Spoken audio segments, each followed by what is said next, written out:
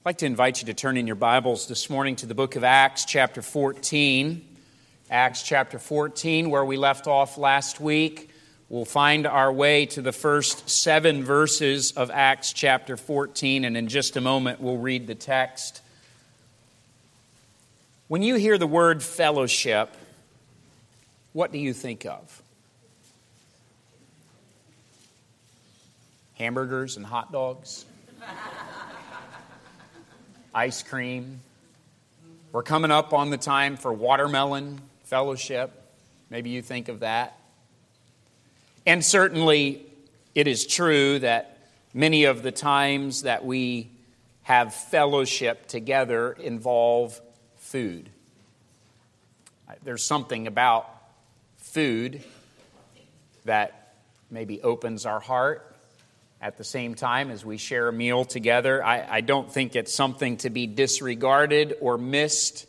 It is something all through the Scriptures. Jesus often ate with His disciples, and in those times shared with them not only physical fellowship, but also spiritual communion or spiritual fellowship with them.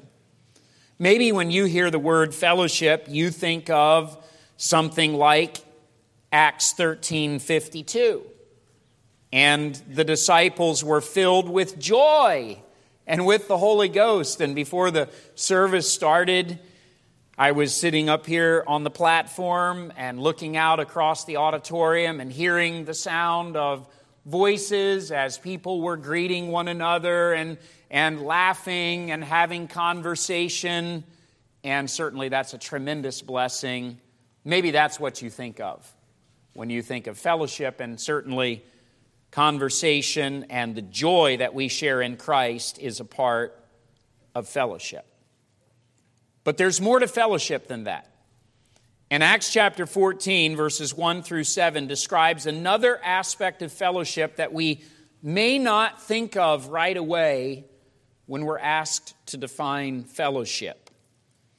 This morning, I'd like to speak to you about the subject, together in the gospel, or the fellowship of the gospel. And let's direct our attention, if you would, to the first 7 verses of Acts 14, where the Bible says, "And it came to pass in Iconium that they went both together into the synagogue of the Jews, and so spake that a great multitude, both of the Jews and also of the Greeks, believed. But the unbelieving Jews stirred up the Gentiles and made their minds evil affected against the brethren. Long time, therefore, abode they, speaking boldly in the Lord, which gave testimony unto the word of His grace, and granted signs and wonders to be done by their hands. But the multitude of the city was divided, and part held with the Jews, and part with the apostles. And when there was an assault made, both of the Gentiles and also of the Jews with their rulers, to use them despitefully and to stone them, they were ware of it, and fled unto Lystra and Derbe, cities of Lycaonia, and unto the region that lieth round about. And there they preached the gospel." Now, the book of Acts is a moving tribute to the power of the gospel. Certainly, as we've been studying up to this point, we've found that the gospel changes lives. The gospel is the power of God unto salvation. And we've seen that the gospel has changed many communities and many people's lives. Many churches, by the time we come to Acts 14, have now been established for the glory of God and the further publication of the gospel. But we also find in the book of Acts that there is a reminder of the fellowship that we share around the gospel. So our fellowship is not primarily a fellowship of we like each other, or we're naturally attracted to each other, or we have a lot of things in common, although any or all of those things may be true. The main aspect of fellowship for a believer is that we fellowship around the gospel. That is, the thing that draws us together is the good news of what Jesus Christ has done for us. It's the thing that draws us into an assembly. And we know that there's more to being a part of a church than just an understanding of the gospel, but at the basic level, that's where it begins. Before someone can be a part of a New Testament church, there has to be not only an understanding of the gospel, but a personal claiming of the gospel for yourself. That is, you must be born again in order to be a part of a New Testament church. And so what brings us together in an assembly like this is not so much that we all come from the same background, or we all are from the same economic group, or that we all originally spoke the same language, or anything like that. What brings us together is that the gospel has been real in our life, and the gospel has brought us to this place. Our fellowship surrounds the goodness of God, which is manifested through the good news of the death, burial, and resurrection of Jesus Christ for our sins in fulfillment of the Scriptures. Our fellowship is based around our personal claiming of the gift of salvation which has been given to us. The gospel binds us together. Now in Acts chapter 14, we're finding the progress of the gospel as Paul and Barnabas are traveling through Asia Minor, which today on a map would be labeled the country of Turkey. And the direct area where they are is almost in the center of what is today the modern country of Turkey. Incidentally, many of these cities still exist. The ruins from this time still exist, and you can go to the country of Turkey, to Asia Minor, and you can see some of the things that still exist, the ruins of these cities from those ancient times, and people still live there today. But we find that Paul and Barnabas had to leave the town where they were preaching, and that was because of some persecution. And now they have made their way to the city of Iconium. You'll find that they're not going to be in Iconium very long, but they'll also have to leave Iconium because of persecution. But as I was studying this passage, something jumped out at my attention in verse number 1 when it says, they went both together into the synagogue of the Jews. What you're reading about in verse 1 is fellowship. And this is the first thought that I want you to consider this morning, the partnership of the gospel. The partnership of the gospel. By now, Paul and Barnabas are facing some great opposition to the gospel, but the fellowship that they shared together gave them the strength to go on. You'll notice in the previous chapter that the source of the persecution that they were facing was the Jewish people in the synagogue in that city where they had been. But do you notice in verse 1, the very first place that they went when they got to Iconium? They got to the city, and the Bible says they went both together into the synagogue. This was a place where they believed God wanted them to preach. This was a place where there were some who were hungry to hear the gospel and to recognize the reality that Jesus Christ is the Messiah prophesied in the Old Testament. So Paul and Barnabas went both together into the synagogue. I want to make the point this morning that one of the greatest fellowship activities that we can participate in together is declaring the gospel. There's nothing that binds the hearts of two church members together quite like going together to share the gospel with other people. And sometimes people are saying, I want to make some connections and I want to be a part of what is going on in the church. If I could just urge you to take the opportunity to get involved in going with the gospel with some other people in the church family, you will find that this binds your heart together with theirs because you're laboring in the things of the Lord, you're going together to share the gospel. Certainly there's other aspects of fellowship which are important, but we ought not to neglect the partnership that we have in the gospel. We as a church family are called to strive together for the faith of the gospel. A major part of our reason for being is to take the gospel to every creature. And that requires every member to have a part and to be involved in this great task. And so we encourage you to be involved as partners in the gospel. In Philippians chapter 1, when the Apostle Paul was remembering the church at Philippi, he made this statement about them in verse number 3. He said, I thank my God upon every remembrance of you, always in every prayer of mine for you all, making request with joy for your fellowship in the gospel from the first day until now. What was it that brought joy to Paul's heart about the church at Philippi? They fellowshiped together in the gospel. There's something special about fellowshipping around the truth that has changed our life. And that fellowship is more than just talking together about how important the gospel is to us. That fellowship is when we take the gospel and we go to others who have not heard the gospel, and together we share with them the work of God in our lives. There is a partnership that is mentioned in the gospel. In verse 1, we also find there's a productivity of the gospel. The gospel is good seed that brings forth fruit. And the Bible tells us at the end of verse 1 that as they came into the synagogue of the Jews and they spake about the word of God, that a great multitude, both of the Jews and also of the Greeks, believed.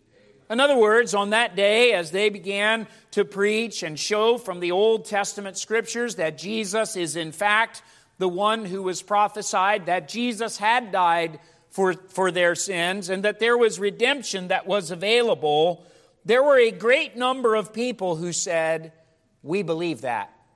That's the message that we've been waiting for. That is the thing that we've wanted to hear for so long. And so they put their faith in Jesus Christ. And there was a great movement within that synagogue on that day of people who trusted in Christ and became believers or followers of Jesus. I want to point out to you this morning that the preaching of the gospel calls for a decision. What will you do with Jesus?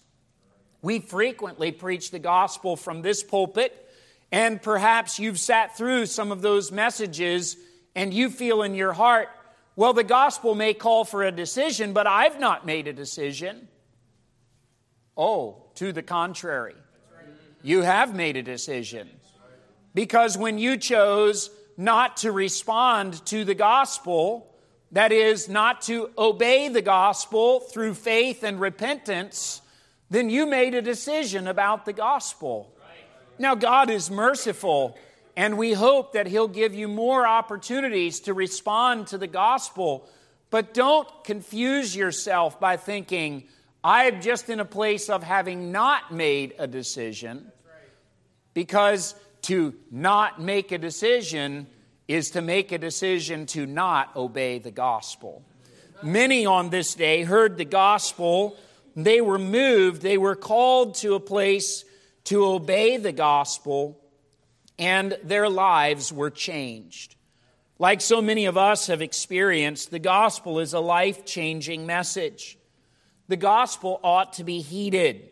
I wonder this morning if you have responded to the gospel. I wonder if you have obeyed the gospel and if you have come to Christ in personal faith, turning from your sins and casting yourself upon the mercy of God. I wonder this morning if you have been born again. And if you've not been born again, can I urge you that today is the day of salvation. Certainly in verse number 1 of chapter 14, for a great multitude of people, it was the day of salvation. It was the day that they would mark down and remember. They would never forget the time that they heard about Jesus and exercised faith in His free gift and His sacrifice in their place, and their lives were turned upside down and changed. By the way, the gospel today still has power to convince and convert. God is able to change people's lives. The gospel has not lost its power. It's not diminished. Sometimes we read about things like this in Acts chapter 14, and we think, well, those were the far off days. Those were the things from long ago, and the gospel just doesn't work that way anymore. No, my friend, the gospel still has power. The gospel is still the way that God works in people's lives. So there's a partnership in the gospel, and there's a productivity of the gospel, and we yearn to see that productivity, to see people come to faith in Christ. That's why we go out into the community and we speak with folks and reason with them from the Scriptures and offer to study the Bible together with them so that they can come to a place where they understand their need of the gospel of Jesus Christ. But then we find something more, which is also an aspect of fellowship. And you could just imagine how Paul and Barnabas were feeling as a great multitude believed on Jesus. I mean, this is exciting stuff.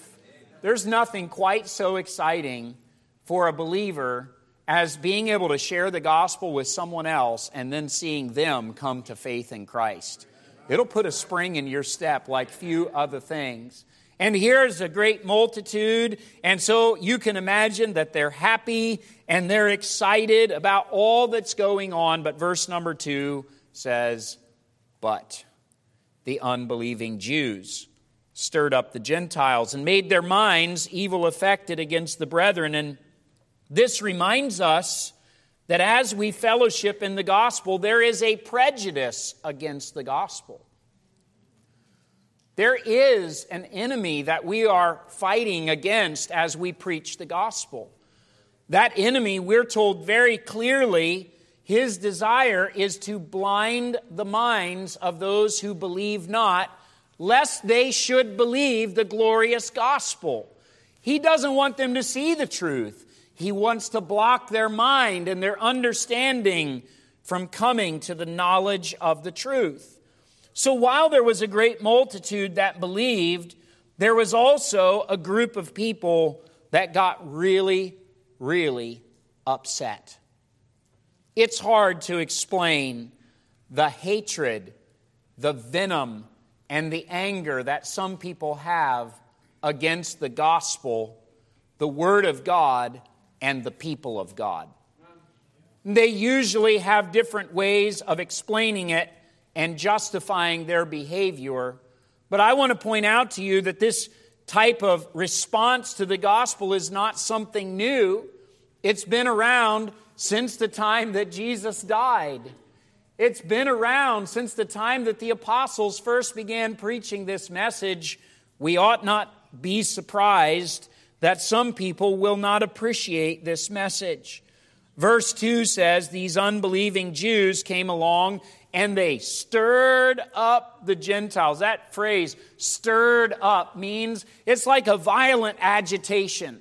They were going around saying, did you hear what they're saying? That's ridiculous. I can't believe they're talking like that. We've got to put a stop to this nonsense. We've got to get these guys out of here. You get with us. We're going to stop this right now. And everybody's kind of getting stirred up and angry and upset. And Paul and Barnabas are hearing the rumbling in the crowd. Things are turning in a direction that is going to be very difficult. It's amazing that the gospel could produce such warm acceptance and eager admiration in one person, and just next to them, another person will be incensed with anger and violent rejection. How could you explain such a thing? In an assembly of people, people will have such different responses to the gospel. Well, ultimately, as I've pointed out to you, opposition to the gospel is inspired by Satan, who wants to keep men enslaved in their sins and their self-righteousness. Self-righteousness is sin. These religious individuals thought that they were right with God. And one of the reasons that they were angry was that they could not stand that Paul and Barnabas would point out their guilt before God. They were self-righteous. They thought, we're fine. We're Jewish men. We're good. We've got everything figured out. But what they needed to see was their guilt before God so that they could be reconciled to Him. Satan was keeping them from understanding the gospel. And so the result was a prejudice or a controversy. As these unbelieving Jews stirred up the Gentiles, they made their minds evil affected against the brethren. Now, when the Gentiles who've heard this see Paul and Barnabas, they think those good-for-nothing guys, they're causing trouble. They're making an issue.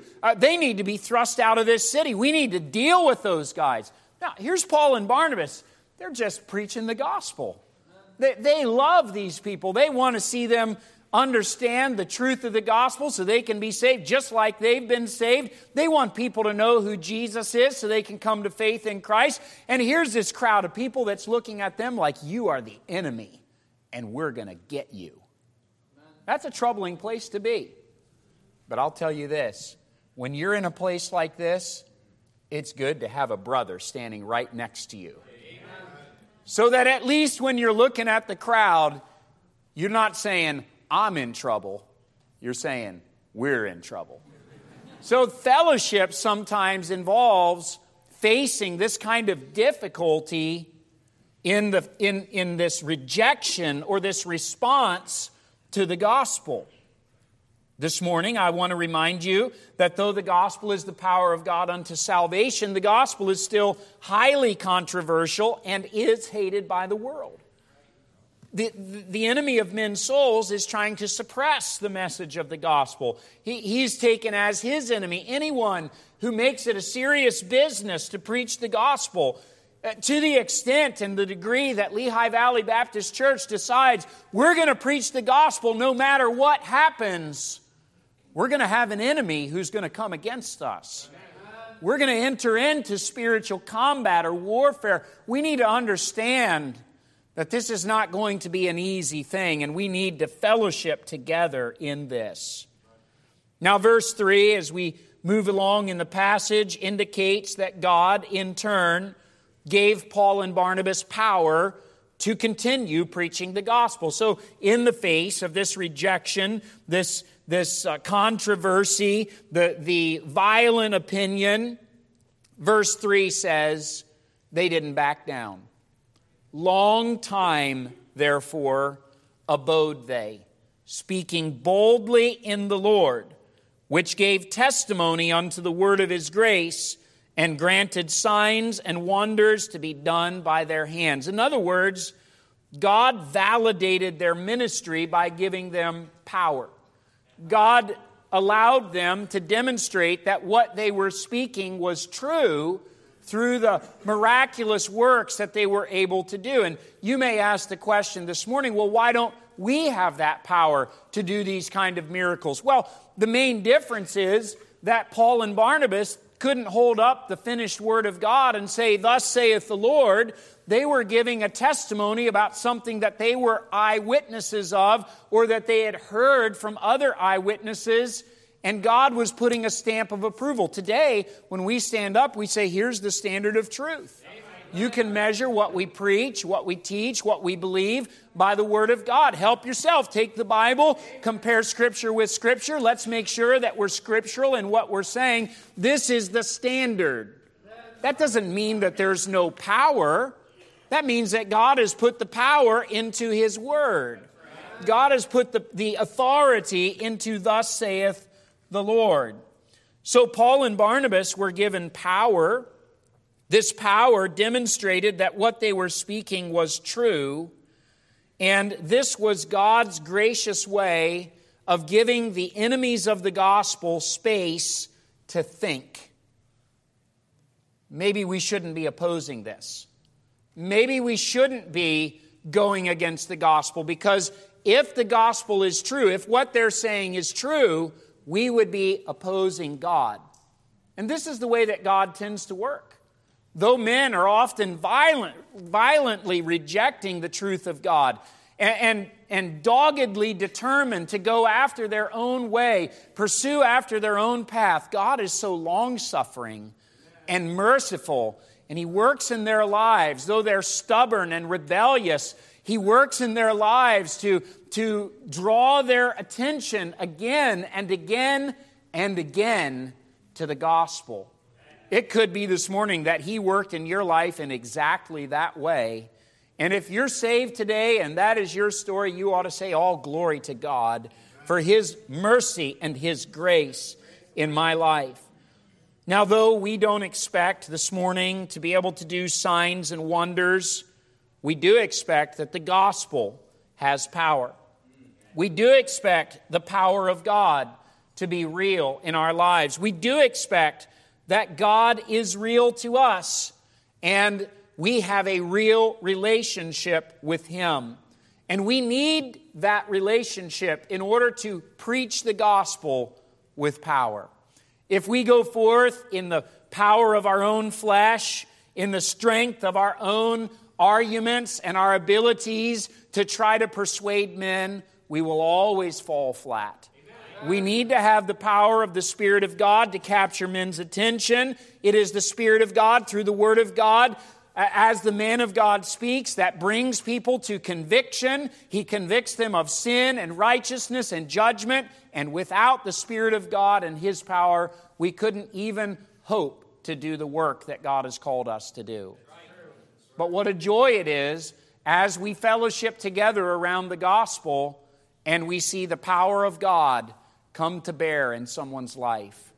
We see a person come under Holy Ghost conviction.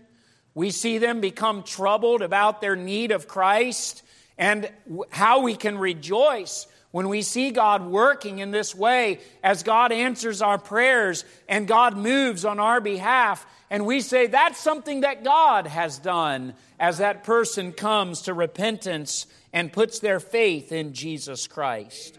So God gave them power to preach the gospel. Fifth of all, in verses 4 through 6, they came into a place of peril because of the gospel. So all of this working together, you would say, well, it would be nice if it would just calm down.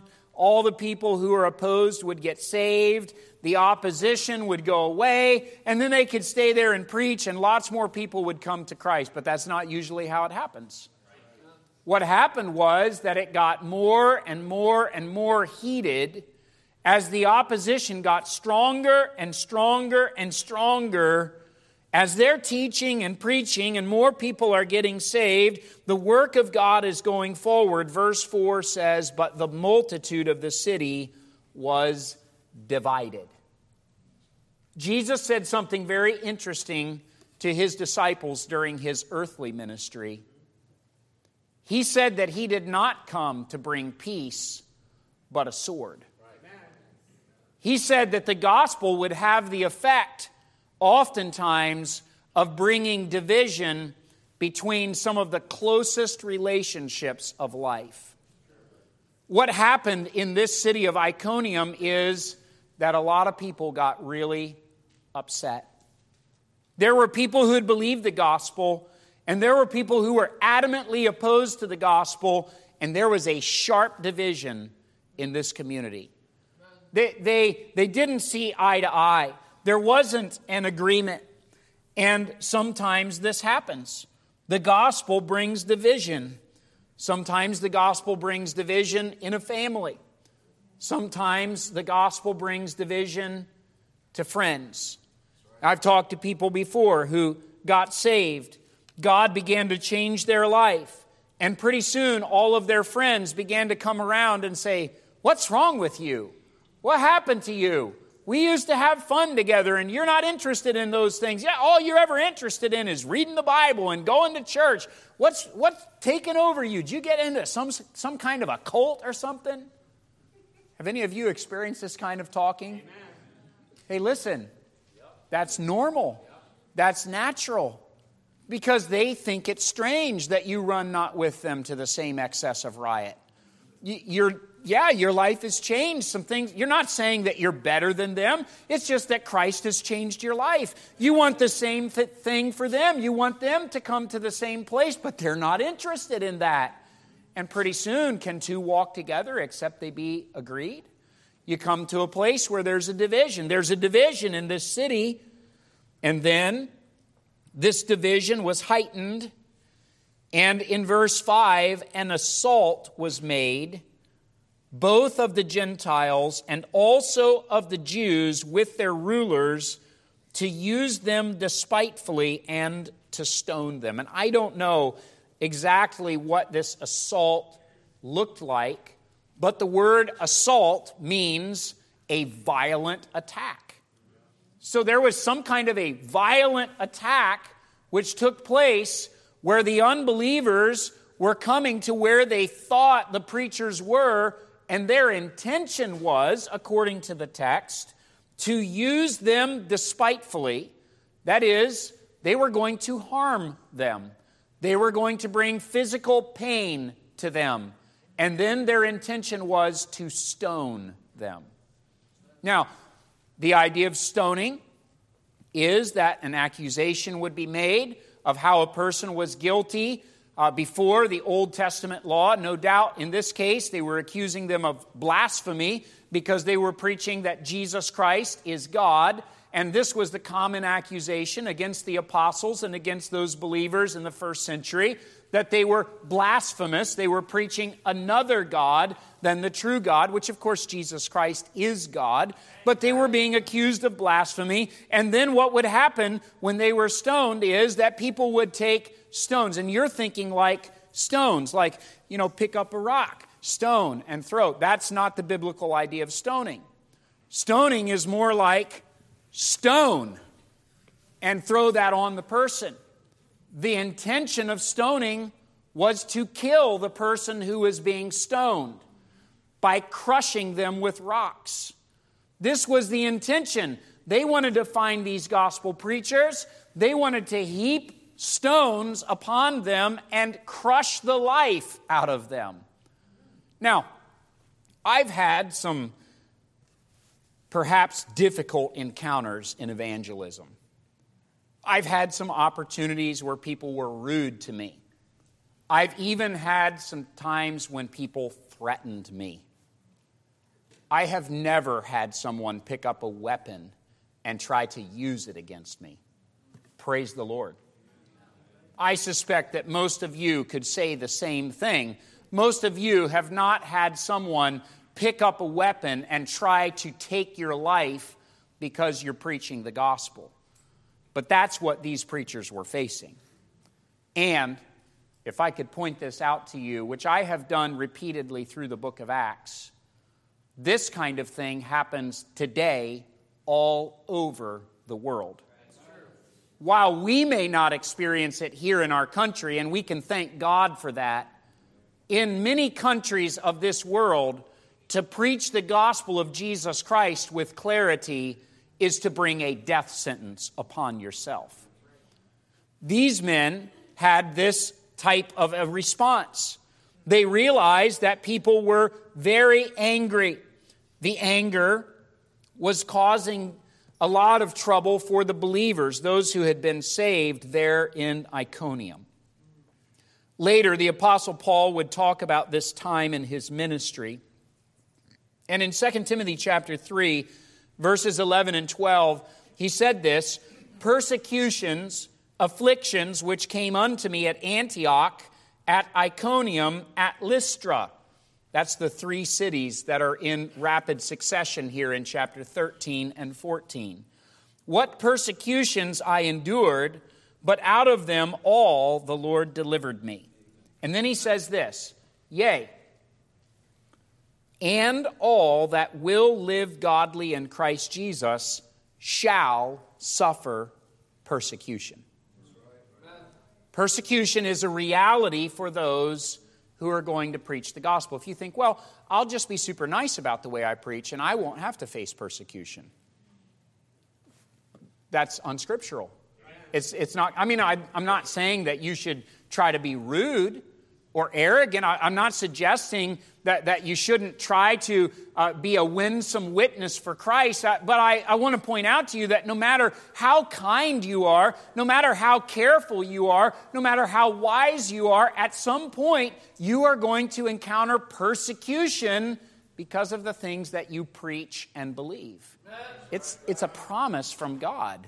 We ought not to be surprised. But again, I want to point out to you what a blessing it is that when we go through those seasons of persecution, it is a tremendous blessing to us when we're standing shoulder to shoulder with a brother in Christ. Amen.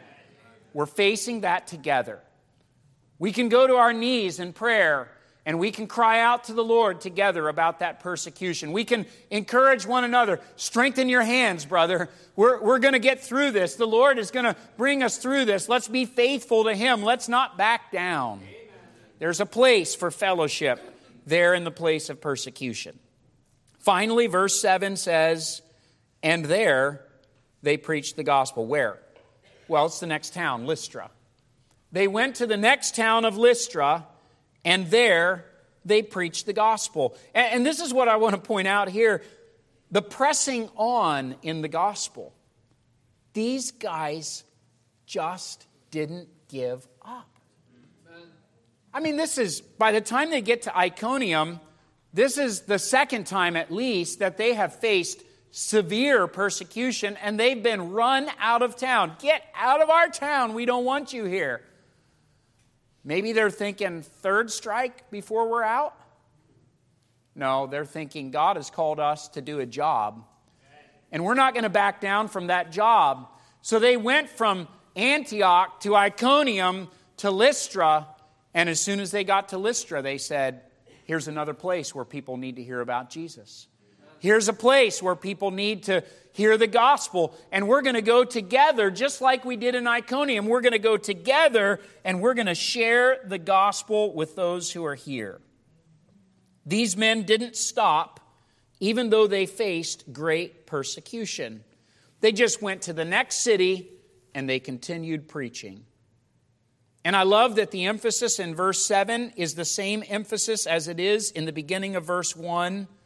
It's on the fact that they are together preaching the gospel. In other words, they are still fellowshipping in the gospel. What a joy that is. Now, with all this in our minds, I just want you to think about a couple of things. First of all, are you a part of the fellowship of the gospel? Have you partaken of the gospel? To you, is the gospel good news?